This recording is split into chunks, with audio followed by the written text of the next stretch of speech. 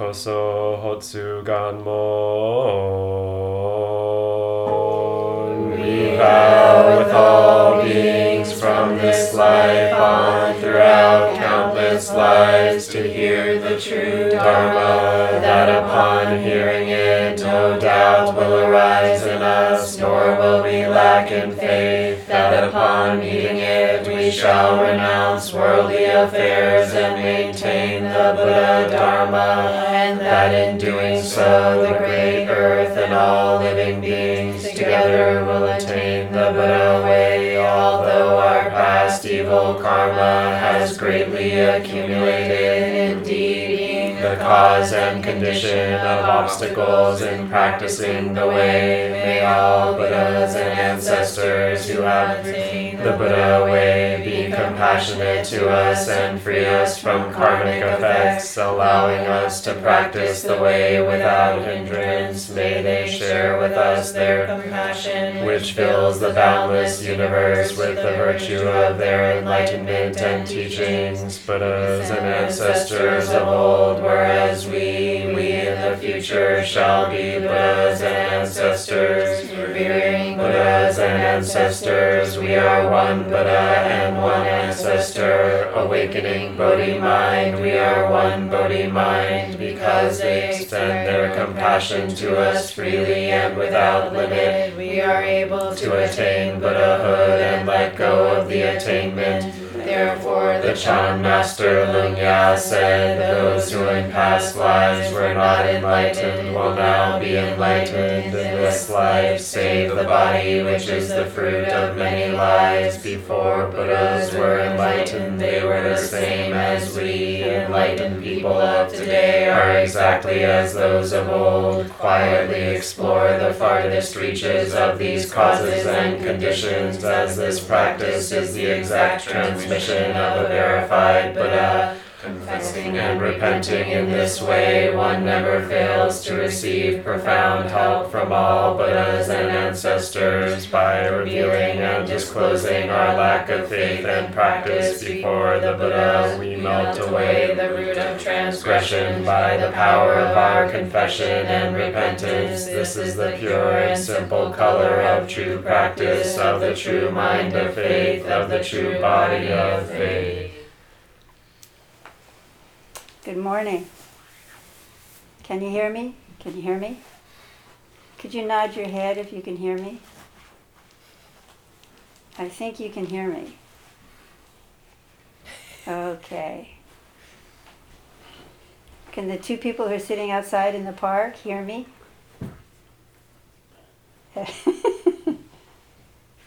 Cute. I've been talking a lot lately, and I decided this time that I wanted to have some joviality. So I collected some Buddhist jokes that I want to start out with. But before I do that, because we're in the midst of a pandemic, it seems to me that I would be remiss if I didn't mention the numbers of people now who have died of this pandemic. We are now at more than 190,000 people, right? Is that right? 190,000 people, each one of whom has a story, has a life, is related, mother, father, grandfather, child, sister, wife, baby, 3-week-old baby, a firefighter's newborn recently died of the virus.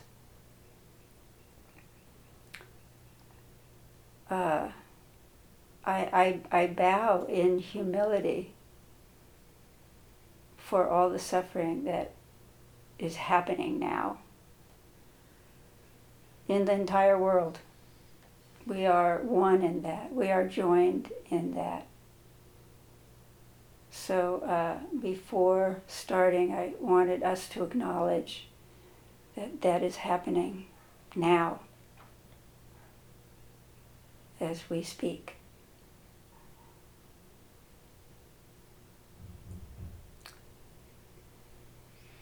And also I'd like to acknowledge a little bit Shakespeare, who in the midst of his tragedies often had comedic respite. So here are the jokes. It's okay if you don't laugh. Remind me though, Ryan, when I get to the end of the talk, there is one that I'm not going to read now that I do want to read then. Okay? All right, are you ready? Joke number 1, there are 5. A master says to his pupil, "Do you understand that you don't really exist?" Upon which the pupil replies, "To whom are you telling that?" Snickers. We got Snickers. Okay. A Zen student asked his master, "Is it okay to use email?" "Yes," the master replied, "but with no attachments."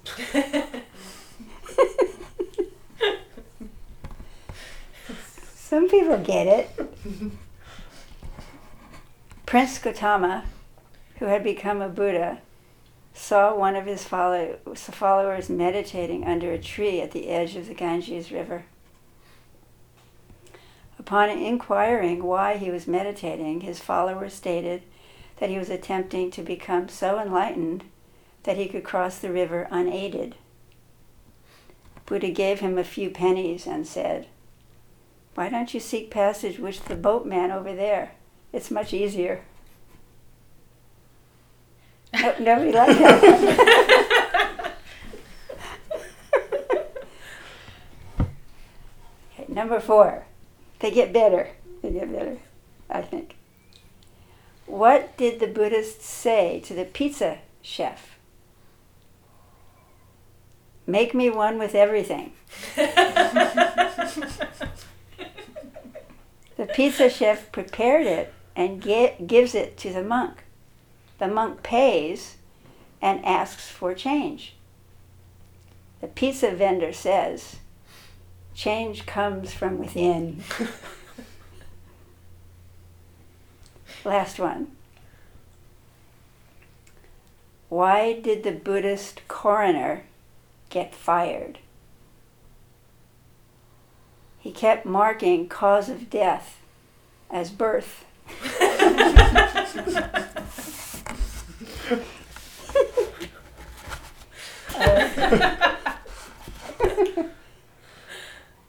Okay. So, in the midst of this catastrophe, in many ways, I thought a little bit of humor would be acceptable. But last Wednesday, I believe it was Earth Day. Was it Wednesday? Wednesday. It was also Ryan's birthday, so,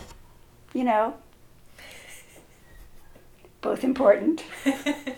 Certainly to Ryan. So I want to talk a little bit about the Earth and our relationship to it and what's been happening with the virus and some ways of actually valuing the stopping that the virus has caused and in relationship to the Earth in our practice.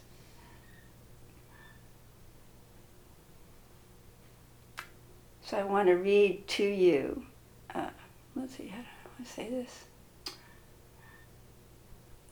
I'm not telling you anything that you guys don't already know. The Earth is a living system. The planet that we live in is alive. It breathes like we do. We are not walking through the environment. We are of the environment. We are in no way separate. But we've lost touch with the mystery. We've lost touch with the fact that there's anything here at all rather than nothing. And what is here is a gigantic mystery. And even in a kind of an even more profound mystery is why we don't get that in our body. Suzuki Roshi once said, if I remember, he said, so I think in one of his books, he said life itself is mystery enough. And that's kind of what I want to talk about. So I wanted to read you some. Do you want to be with them? Could be. Watch it from the. Okay, I'll do that. This is a quote from a book called Braiding Sweetgrass, which I think is a poem.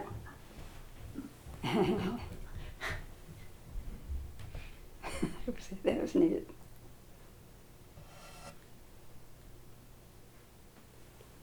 It's a poem to the earth. It's a beautiful, beautiful book. When I first read it, I sent out copies to people I thought would appreciate it.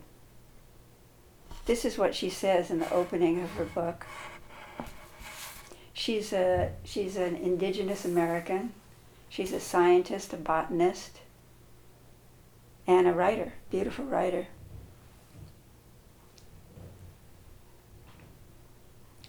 Hold out your hands and let me lay upon them a sheaf of freshly picked sweetgrass, loose and flowing like newly washed hair. Golden, green, and glossy above, the stems are banded with purple and white where they meet the ground. Hold the bundle up to your nose. Find the fragrance of honeyed vanilla over the scent of river water and black earth, and you understand its scientific name, meaning fragrant holy grass. In our language, the language of the Potawatomi, it's called Wa'inga'ak, the sweet-smelling hair of Mother Earth. Breathe it in, and you start to remember things you didn't know you'd forgotten.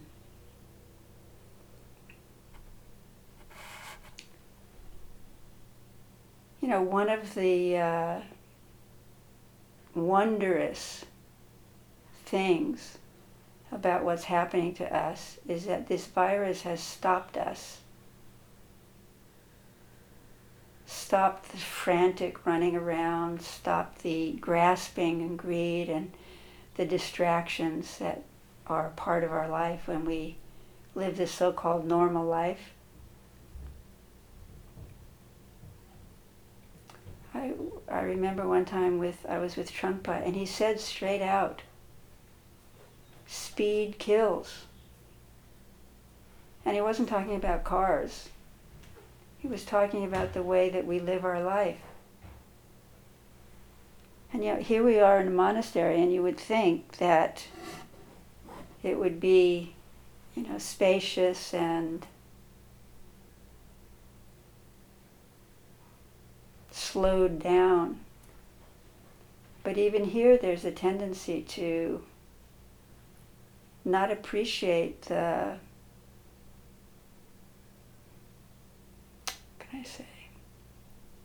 not appreciate the possibility of living in a way that's deeply connected rather than superficial. So I, for one, see a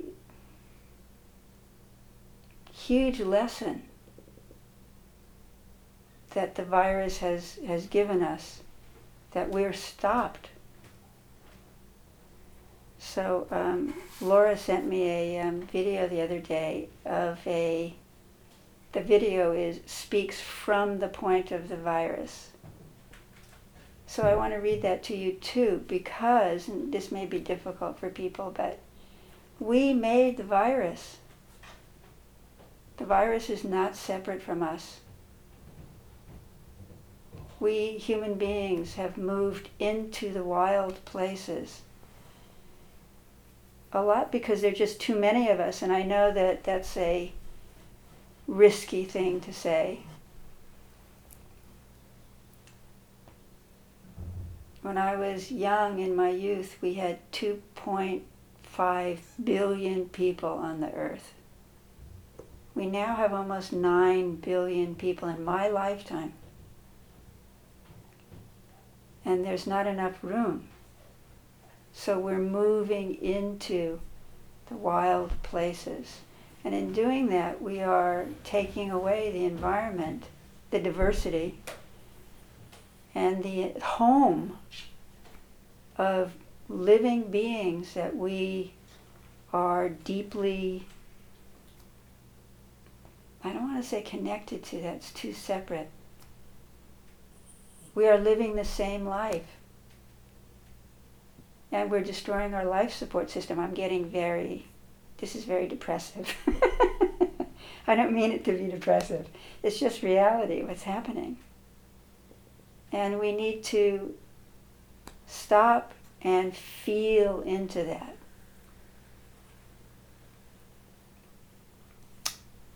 So this is a quote from the virus. From the virus point of view. Stop. Don't move. This is not a request. It's an order. Listen. I am here to help you. Your speed, your consumption, your hectic flux of illusions that never let you look at the sky, to hear bird song, to lend an ear to the ocean, to pick an apple, smile at a being in the wild. Take heed. Our obligations are reciprocal. The earth gives. You need to give back to take care of it. Nature, through this virus, is stopping our endless cacophony. It has to be stopped, interrupted.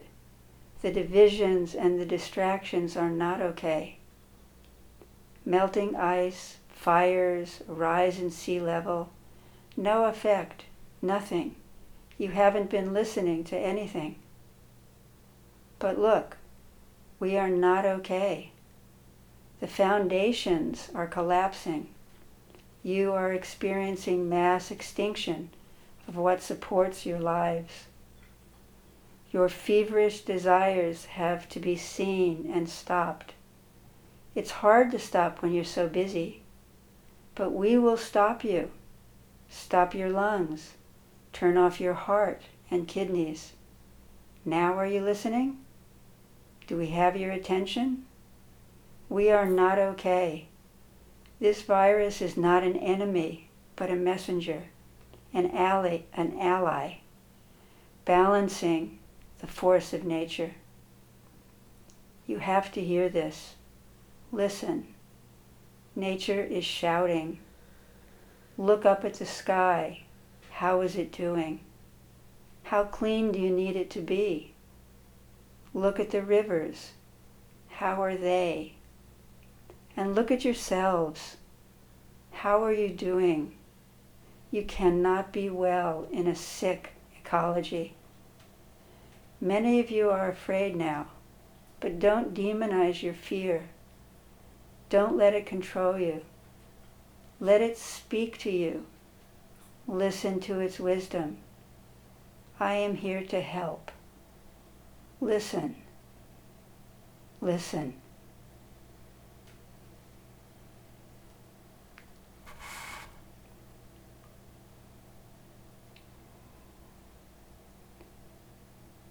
So I have hope. I actually have hope. I have hope because I think the virus has actually caught our attention. I have hope because it has stopped us in our tracks.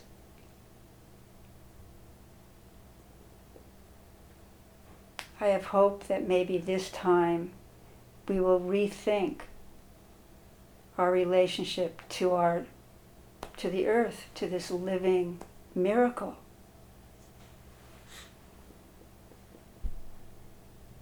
I have hope because I think now we will actually rethink our priorities. Rethink this madness of getting, of being better and seeking and grabbing and pushing things away that we are uncomfortable with in the slightest way. Maybe we can live in gratitude for this gift of life.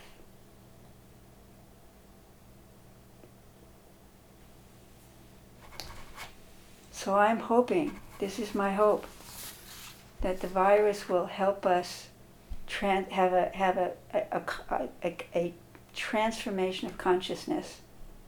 First as individuals, because this is our path. A transformation of our consciousness from living from egoic energy that is this struggle and seeking and control and doing and all of these strategies that fail.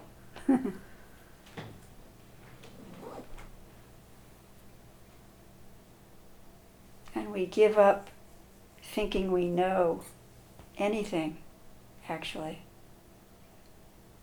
And if we can then transform our own individual consciousness and come from a deeper place of this wholeness, we can walk a bodhisattva path. That's our commitment. And speak this truth.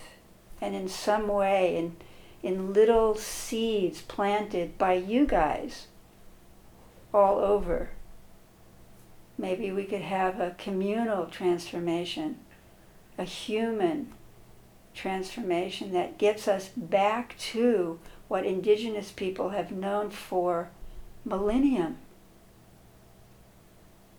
That we are not alone on this earth. That there are tree beings and bee beings and frog beings, peepers. Frog beings and elephant beings and dolphin beings, and the earth is alive, we share it. And in order for human beings to really survive, we have to we have to reconnect. We have to have a transformation of human consciousness so that we understand the life that we are living together, that we recognize that we give homage to that we have gratitude for that we take care of it in our own space, as well as, human shrinking ourselves so that other living things have space enough to create and to sustain our life support system. So this is my hope and almost my faith. Not quite, but almost.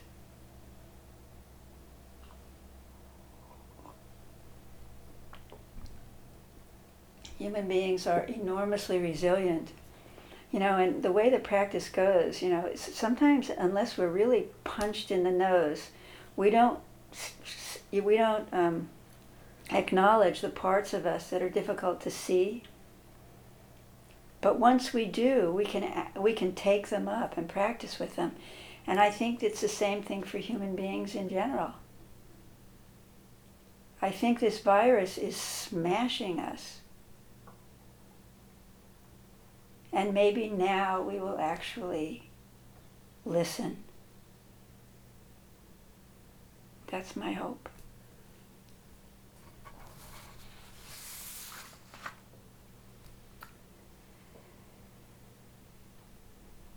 So what does it mean to make this transformation of consciousness? What does that mean? How do we begin to approach that?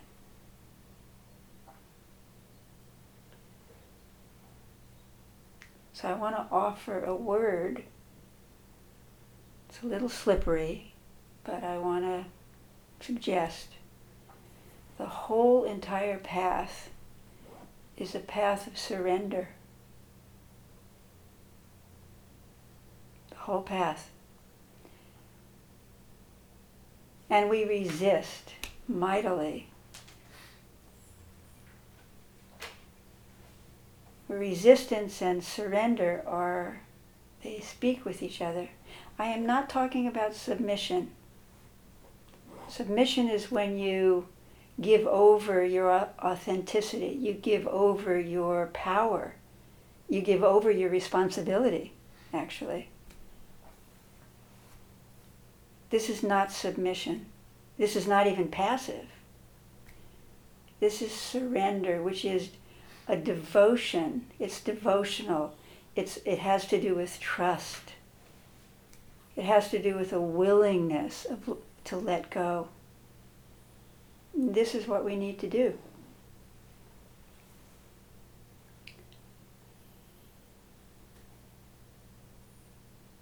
Zazen, the way we do Zazen Shikantaza, our kind of meditation, is surrender. It's nothing but a complete and total surrender to life the way it arises in a particular spot, or even more widely.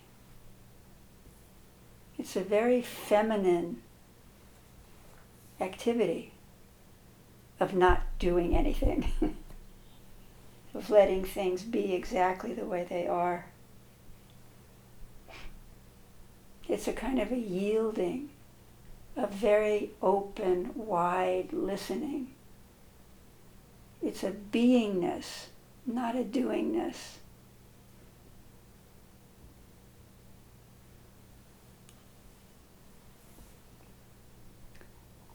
The first kind of resistance and where we surrender in my kind of understanding the path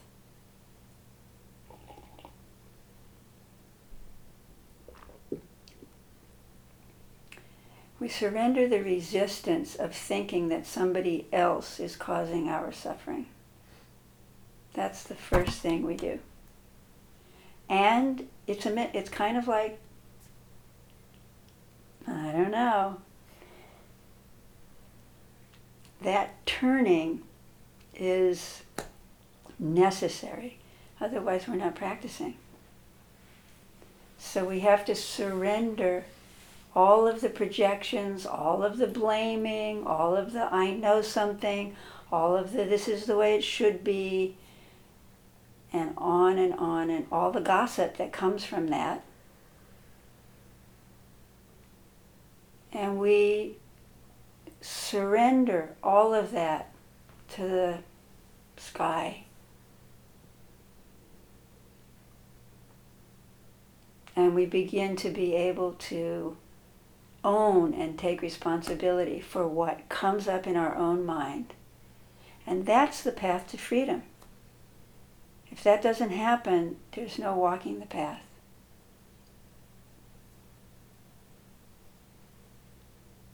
That's the first surrender place.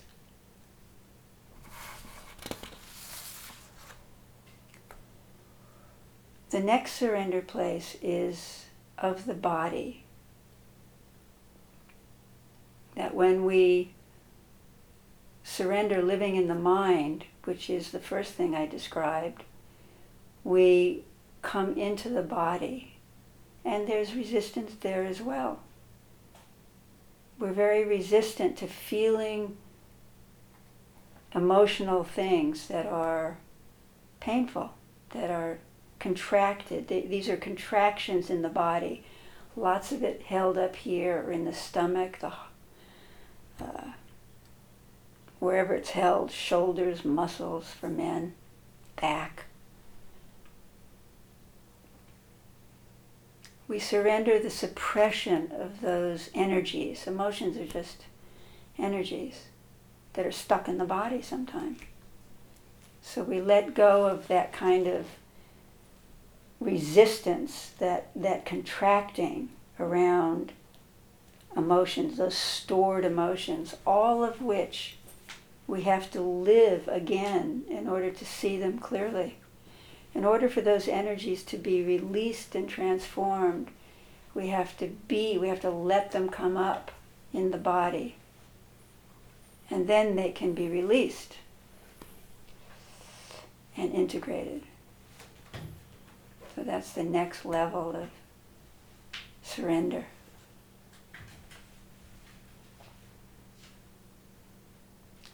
The body also comes with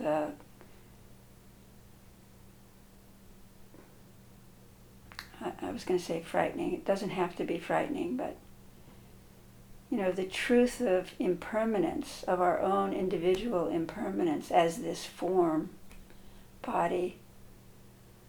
The truth of impermanence means that at some point this body dies. And so we surrender to that truth.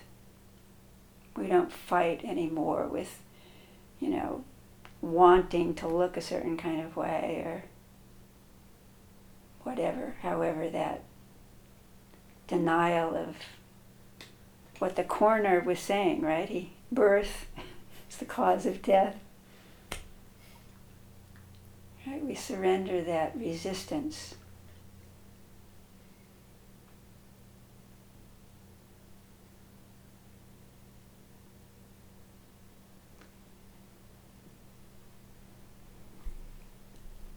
And actually, in a certain kind of way, the beginning of the path and middle of the path, that as we travel, in a certain kind of way, it gets harder and harder because these resistances get deeper and more subtle.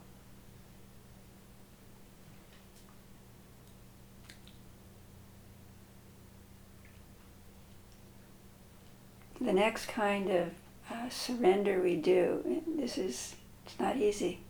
Those of you who have been working with identity of various racial identities know that giving up at that level, that the level of identity is very difficult and there's a lot of resistance. But it's not, there are many identities, all come to us by attachment to thought. And this is the difficult part for many people, especially people who have depended on their intellect as a survival mechanism. But we will have to surrender all attachment to all points of view, to all thought, to all conceptuality.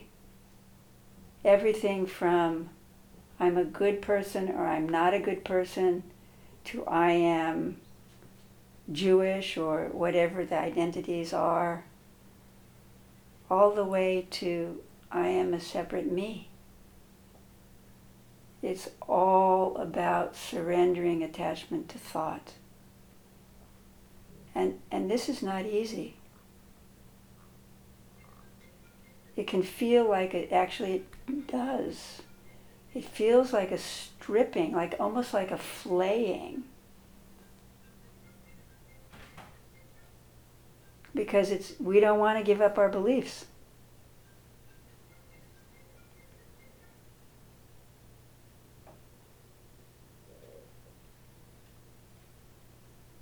But we will be asked to give up attachment to all thought, all conceptuality, so that there's space. It's very famous in Zen, we end up not knowing. They're not kidding. We read these things, these texts and stories and so on and so forth, and oh yeah, I know, that sounds really good, I can do that, right? Or whatever it is. No. When it gets close, you will resist mightily. The egoic structure does not give up easily.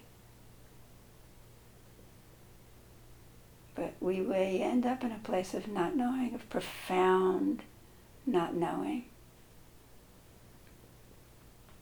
And in that way, what the cup is empty, and something else can arise.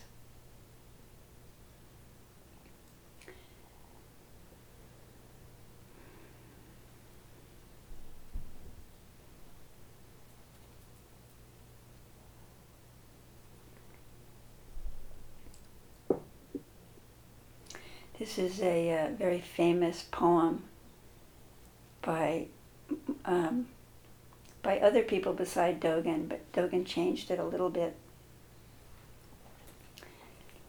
It's called The Wind Bell. The whole body is like a mouth hanging in empty space, not questioning the winds from east, west, south, or north, equally with all of them, speaking wisdom. Ding dong, ding dong, ding dong.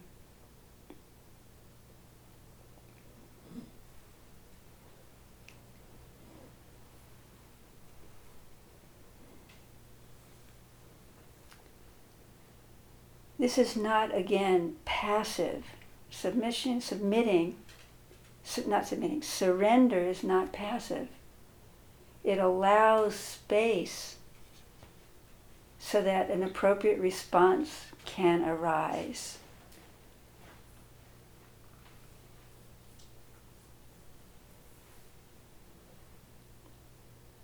So, we have been stopped. I think it's a good thing.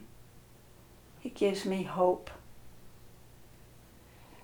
It gives me hope that we can reflect, that we can contemplate a life that is actually connected to life. That we stop this incessant speediness, this grasping. And we listen to the birds, and we listen to the frogs, and we look at the sky. And we live on the earth with some respect and some reciprocity for the incredible gifts that it gives.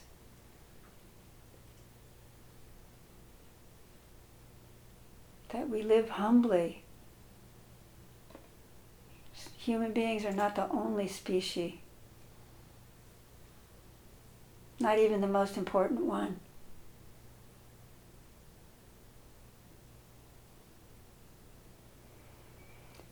So on this celebration of Earth Day and Ryan's birthday,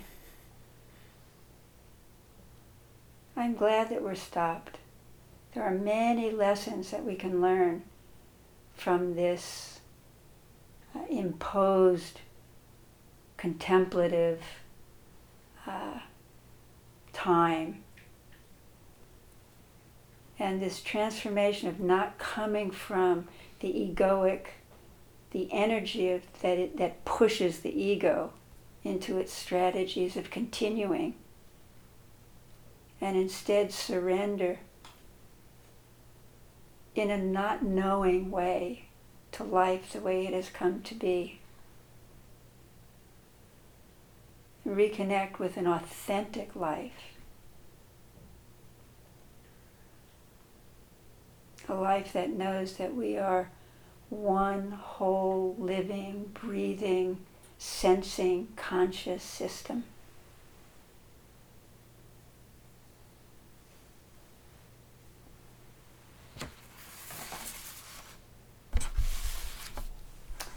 So, here's the last joke. I thought I would need a joke at the end. My talk seems so serious.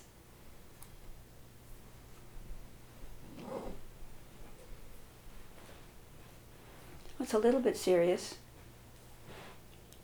I mean, don't you think? I think it's really serious.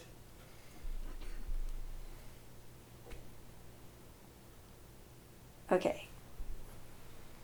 Here's the last joke.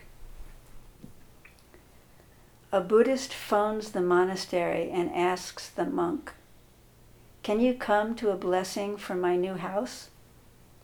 And the monk says, "Sorry, I'm busy." "What are you doing? Can I help?" "I'm doing nothing," replied the monk.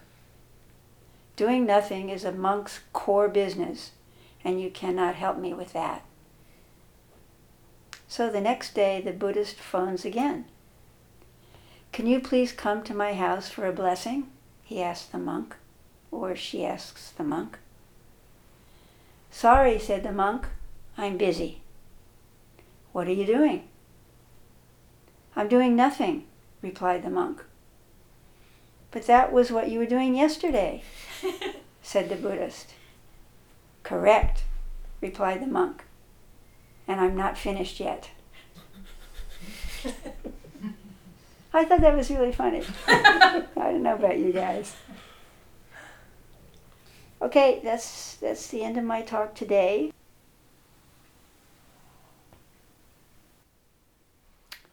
So thank you very much for listening. I'm very humbled and struck that you've come at all. I have nothing to say. Just watch the birds, or look at a tree for this, week, and